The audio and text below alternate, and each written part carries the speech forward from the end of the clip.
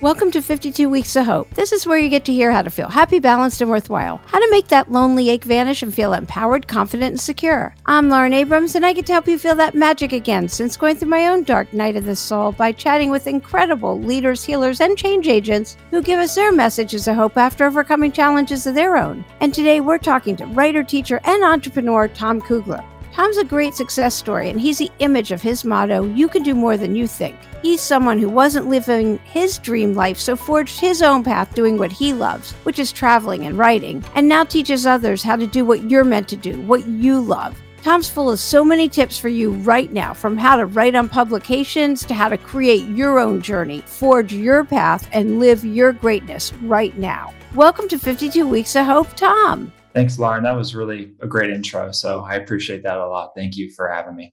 Thanks. I'm not even sure that you can do more than you think is your motto, but it's definitely what you live. You embody that. So I think we have to give context to who you are. And I don't usually say, oh, tell us your story, but I think It's really interesting that you graduate college and things didn't go quite as you thought they were supposed to, or you were told they were supposed to. How you forged your own path is just so fabulous that maybe give a quick snapshot.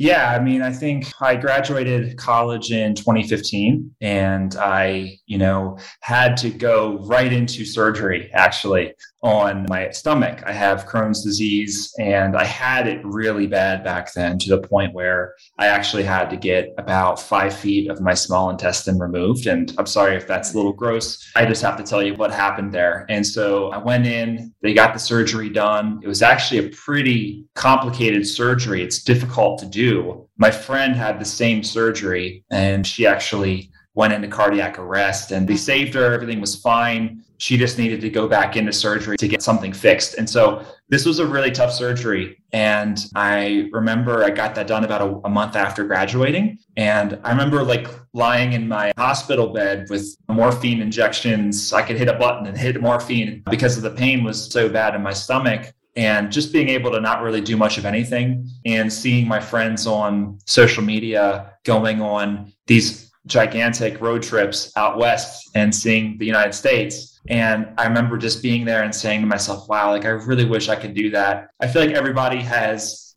gotten a head start on me and I'm still at the starting line. And so I was sitting there doing that. And I think in that moment, I had this, I don't really know how to explain what emotion I had. Definitely some jealousy going on my part and definitely some I gotta get going right now. I have to start this life that I want to live immediately. And so I healed up after about a month. I remember for a couple of weeks, I couldn't even really walk upright because my stomach was just such trauma there that I had to even get used to standing up straight again.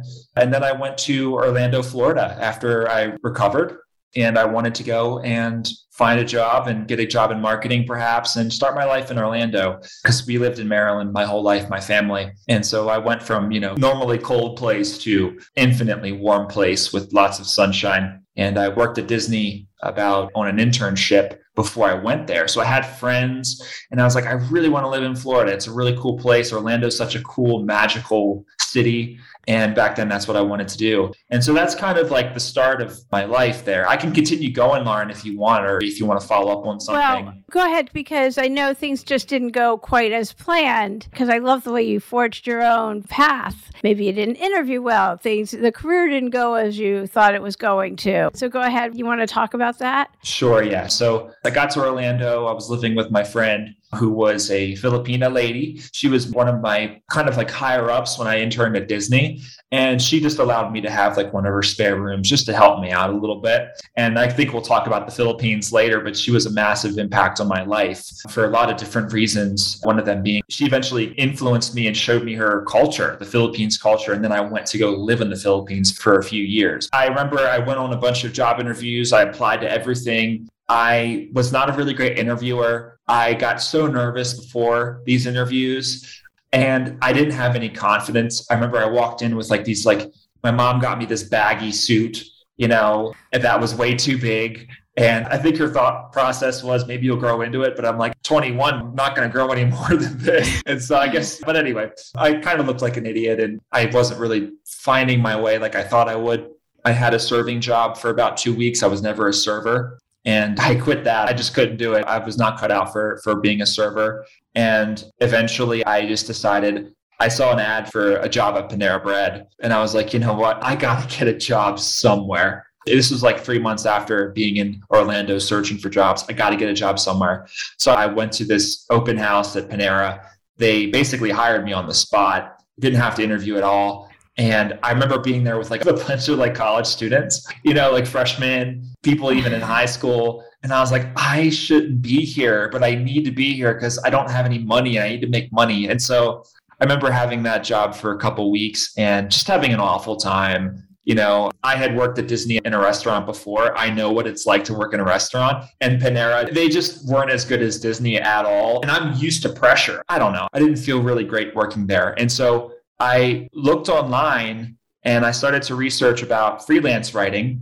And I started to read these blog posts of these people making thousands of dollars online every month from freelance writing. And so I said, you know what? Like, I like writing. My sister gave me a journal the year before and I filled it out. And I talked about my journey in Orlando, interning at Disney. And I filled out a whole journal. I have it over there. It's in my office. And so it's like my most prized possession. And that got me into writing. And I was like, you know what? Maybe I could write for people. I see so much writing online. People don't know how to write. I could do it. And so I got my first job on Upwork around the same time that I got started at Panera. And I wrote this 5,000 word ebook for this entrepreneur. And she loved it. I turned it in about 8 hours. And I made more in 8 hours than I would have made, I think, in like double that time at Panera. And so I was like, I don't have to get yelled at by anybody. I can have fun. I could do this in my pajamas. I could do it whenever I want to. I don't have to wake up at 5 a.m. And I was like, wow, I'm seeing all the benefits and none of the negatives. And so I just decided I was going to quit my job at Panera and pursue freelancing full time. I did freelancing for about 2 years. I got started writing on Medium, I think in late 2016, and I built my following there. Eventually built a business where I taught other people how to write on Medium as well after seeing some success there. And now I basically just sold courses about Medium for years and used that to fund a lot of the travels that I went on around the world. I lived in the Philippines for a while. I live in Mexico now. And so it kind of all stems from that initial story of me getting into freelancing on Upwork. So, yeah. Yeah, that's great. And I know you've got quite a following and a lot of people just really appreciate the help that you give them. And you're living your best life, that's for sure.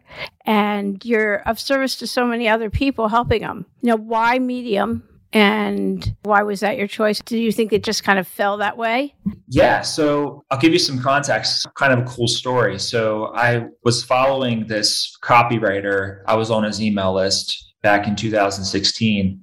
And I remember I actually kind of got to rewind a little bit because after about 6 months of freelancing, I decided that, hey, I can make, X amount of dollars every week and I can support myself. Why not just go on like a road trip across the United States, right? And write about it. It'd be like a travel blogger. I had so many people that I looked up to online, and Adventurous Kate was one of them. She's so cool. She's this travel blogger that made money while she traveled, and she went to Prague and all these places. And I'm like, oh, that's awesome. I want to do that. And so I decided that I was going to do that and travel. And if I could be a travel blogger if I didn't travel. And so I actually went from Orlando to New Orleans, and then I went to Austin, Texas, which is such a cool city. Both of the cities are great. Phoenix, Arizona, Tucson, went out to Los Angeles, drove up the Pacific Coast Highway to San Francisco. And I did that road trip. And about halfway through it, when I got to Phoenix, I wrote this article for a publication on Medium that I found. And I did not know that this publication syndicated to the Huffington Post. And so they actually loved my article. It was about my trip so far, what I was doing, why I wanted to do it, what I learned so far. And I got into the Huffington Post because of that. I became a writer there. And so that was like a huge watershed moment for me. Yeah, definitely. Yeah, but that actually didn't start off my Medium journey properly. I kind of continued my journey, went on the rest of my road trip. I went to Montana and Utah and Colorado, all those super great places. And then I went back home to Maryland, actually. And I remember when I got home in Maryland, I had heard about Medium for a long time from this guy that I was on his list, this copywriter. and he told me, why don't you try Medium? I've heard good things about Medium. Medium was still like a really basic website back then. It had a very simple feed. You scroll through it. It just gave you the articles of people that you followed. There was no discovery. There was no curation. It was all just like publications. And it was just so simple. It was like YouTube when it got started out, And so I was like, you know what? This place is pretty cool. It was really beautiful too. Like the content editor was super beautiful and crisp and clean and white, and it still is. And so I got started writing there, and I said, I have all these lessons that I kind of want to share with people from my road trip that I learned. And maybe I'll write there like 5 times a week. I just decided I'm going to give Medium a try. I mean, my other WordPress site was getting like no traffic. Nobody could find me, because I don't know, I couldn't promote it anywhere. It was just a website, and Medium was a social media platform. And so I was like, I think I can get discovered here a bit better. And so after about 3 weeks of writing there, 5 days a week, my publication started to get followers. Like it started to get like 20 followers a day. And I was like, this is actually really cool. Like I'm starting to get attention here. And it continued. I started to get more views, more followers to my personal page, to my publication, and et cetera, et cetera. And it just started to grow and grow and grow. And then I think I got to about 10,000 followers in a year on Medium. And so just writing there 5 times a week. And so, that's kind of how I got started writing on Medium a little bit. Yeah. I think that's great. You said something in the beginning about when you were, I think, in the hospital still, where you were feeling behind. Yeah. I think that's so interesting because even earlier this year, I was like, I'm getting behind. It's such a ridiculous, like, whose timetable? And so many people talk about it. There's no behind, there's no timetable, and there isn't any. And so many people have that feeling. It doesn't matter if you just graduated college. It doesn't matter if you're in the middle of your career. It doesn't matter where you are. There's always a sense, I'm getting behind. I wonder if it's a construct of social media. I wonder if it's just a construct of life these days. Like, behind what? Whose timetable? I kind of want to touch on that because and who says that wherever your friends are in the future is a place that is going to work for you, it's something that you want. I just got lucky. I mean, I did want to travel, but what if they were doing, I wanted to get a job, because my friends had a job, but lo and behold, I didn't really want a job. I kind of just wanted to have a little bit more freedom and write. And so, that's another problem of the whole mentality of they're ahead of me. It's like, wait, where they are, you might not even want to be. And that's what I tell a lot of writers these days. It's like, maybe you don't want to have all that attention. Maybe you don't want to be like that. Maybe you want to do something else with your platform. And so that's why we shouldn't idolize the people that we follow on social media, I think, too. Oh, sometimes. Yeah. And plus, it's an artificial construct. Whatever timeline you set for yourself, it's artificial. You set that. Who cares? There's no rule in the universe that says I must have, my business straight, by tomorrow, or I need to have this amount of money when I'm 25 or something. There is no rules in the universe. And that's another huge thing. Yeah, it's all made up. Yeah, exactly. So I found that just to be interesting. Okay, so somebody listening, they have a dream, they have something they want to do, but they're scared to leap. They're scared to just go for it the way you did. What would you tell them? I would say to kind of warm yourself up to it a little bit. I didn't just become a writer at the Huffington Post immediately after I got started. I kind of built up that confidence little by little. I started to write in a journal and I liked it.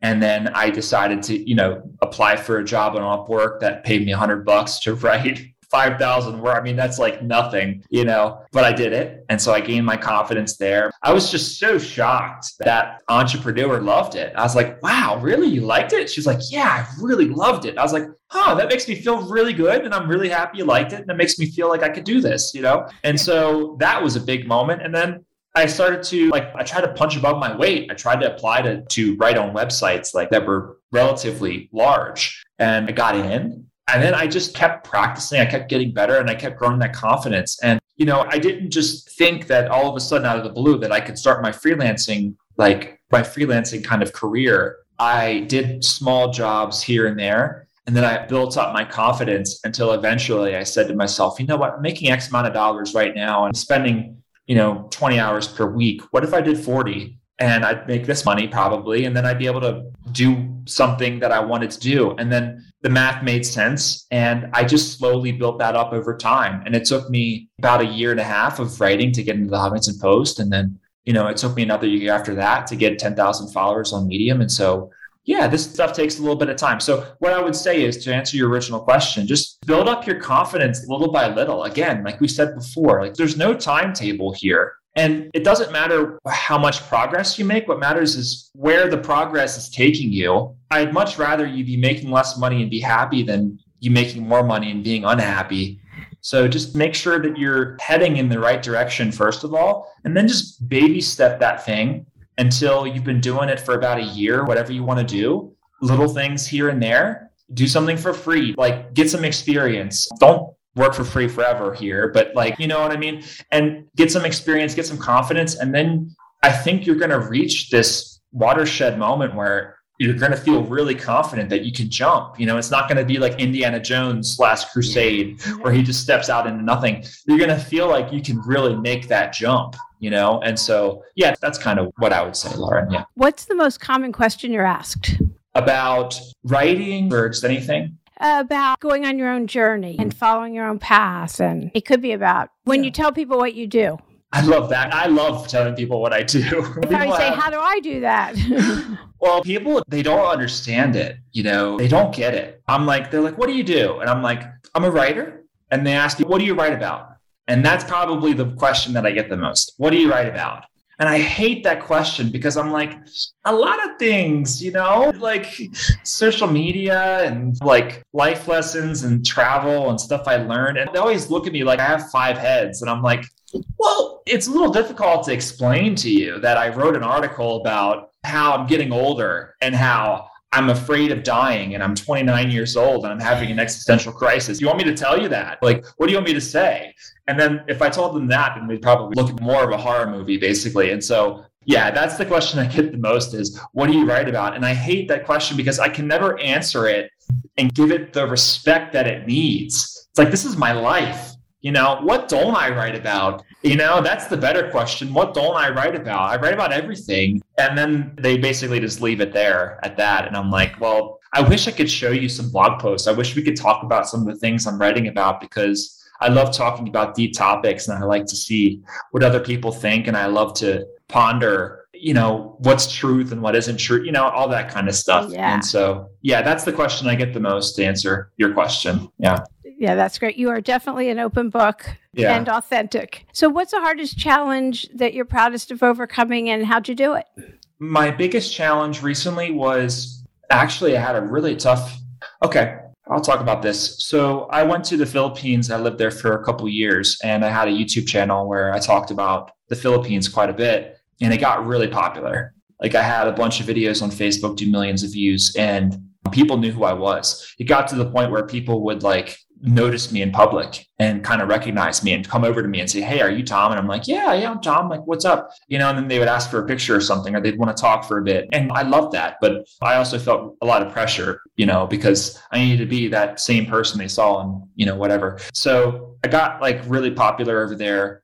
And after a while, I wanted to start to talk about some of the problems that I saw in that country, like dabbling in politics, dabbling in there's just rampant poverty over there. It's really quite sad. In talking to a lot of Filipinos, I started to understand like why their country was struggling so much. And so I started to make videos about this. And I got so much pushback for making these videos, like tons of pushback. Like the people who said, thanks for talking about my country, Tom. Like, thanks for this, just turned around and said, like, you shouldn't be talking about this. You're just a foreigner. What do you know? And I'm like, well, if you were listening to me before, like, why aren't you listening to me now? Like, why aren't you listening to my perspective now? What changed?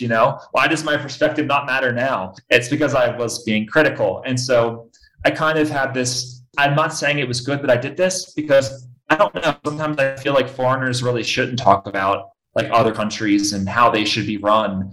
There's kind of like a gray area there. And so I actually had like a lot of people from the Philippines kind of like turn on me. And I really like feel a lot of pain for that to this day. And I went from like having a lot of people like me and stuff, and to a lot of people like don't want to see me ever again.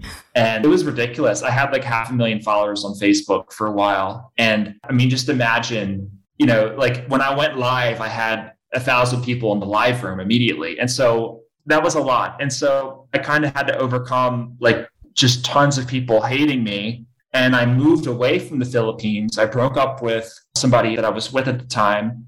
And I just basically my life was in shambles because I thought my life would be in the Philippines. I'd have my business there. I'd keep making videos. That would be my life. And then about like early last year, it was in shambles. Like I didn't know where to go. I was back home with my parents. I was back at step one in the process, right? After being like this kind of famous guy over there and stuff. And I don't say that to toot my own horn. I'm just being honest here. And so, that moment was really tough for me. That was a tough moment because it's like, who even are you, Tom? You're like talking about other countries. You're hurting people. Like my girlfriend, I broke up. You move back home. Like, what's your goal in life? What's your direction? Where are you going? And then I realized that I really need to just like get better. I need to like cultivate more character. I need to look at my faults and try to get better. I need to have some humility. I have to like look at myself and say, what am I doing wrong here? How can I be a man of character? Right. And so I started to read a lot of books and I just tried my darndest to change. And that was a tough moment for me. It's kind of like a quarter life crisis, except I was like 28 at the time, 27, 28. So not exactly quarter life crisis, but I kind of had a pretty big crisis after thinking my whole vision for my future just kind of crumbled. And about this time last year, I decided I'm going to come to Mexico. The borders are open. It's legal to fly there. So why not? I'll go there. And I'm still here, And so I'm really happy I got out of that moment in my life. I mean, it's nothing compared to what a lot of other people go through. But for me, it was like an identity crisis. It was like a mental identity crisis. Like, who am I? And guilt and beating myself up. And that was a tough moment for me, I think. Yeah, that time. I really appreciate you sharing that. There's a lot in that. I love that. Do you have a message of hope that you want to share? Yeah. My girlfriend, she's getting her master's degree. She's presenting her thesis today to a bunch of, people that grading her thesis or whatever. I don't know how it works, And she told me that one of the people who was assessing her thesis told her that it's too broad. It's too hard, I guess, what he was saying. It was like she needed to maybe make it a little bit more focused. And I told her, I said, like, yeah, go ahead and you can listen to them if you want. And maybe you need to change. But today you're presenting and you can't think of anything bad or negative at this point in time. You just kind of have to present it and have a lot of confidence in yourself and not think about any negative thoughts at all.